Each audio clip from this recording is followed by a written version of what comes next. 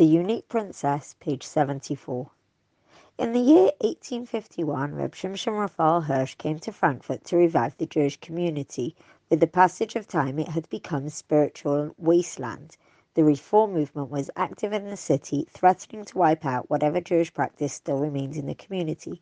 Only 11 families were Shomer Shabbos, only one youth still put on tefillin, the mikveh was closed, there was no kosher slaughtering of animals, and anyone caught doing bris milah was excommunicated.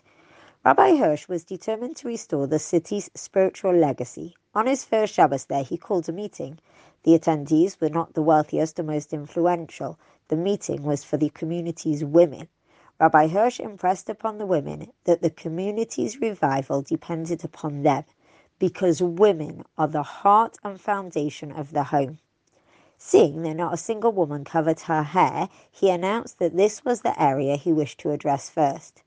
Covering their hair would not be easy, he told them, because foreign winds were blowing and roaring through the city. However, he promised that the first woman who found the courage to undertake the mitzvah would merit having a son who would become a teacher of his generation. One young woman rose to the challenge and accepted upon herself the mitzvah of covering her hair. Her name was Charlotte Rosenheim, and she was the wife of the community member Eliyahu Rosenheim. She served as a role model for the other women who slowly began to follow her example. In the year 1871, Charlotte gave birth to a son whom she named Yaakov. Many years later, in 1929, the Agudas Yisrael held its second Knessia Gedola convention in Vilna. Thousands of rabbinical figures flocked to the convention to help strengthen the Torah world. On the seventh day of the historic gathering, Reb Meir Shapira of Lublin took to the floor and announced that the generation's Torah leaders had decided to honor an individual who was not only great in Torah, but tirelessly fighting Hashem's battles. The man's name was Rabbi Yaakov Rosenheim of Frankfurt.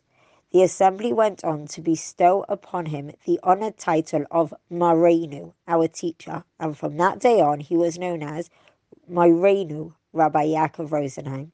This title of honor was signed by the generation's Torah luminaries, including the Chafetz Chaim, Reb Chaim Isaac Rodzinski, and the Gerer Rebbe. This was how Rabbi Yaakov Rosenheim acquired the title of honor when he was 58 years old, bringing to fruition Rabbi Shimshon Raphael Hirsch's promise to his mother that in the merit of her dedication and self-sacrifice in fulfilling the mitzvah of covering her hair, she would have a son who would become a leader of the generation.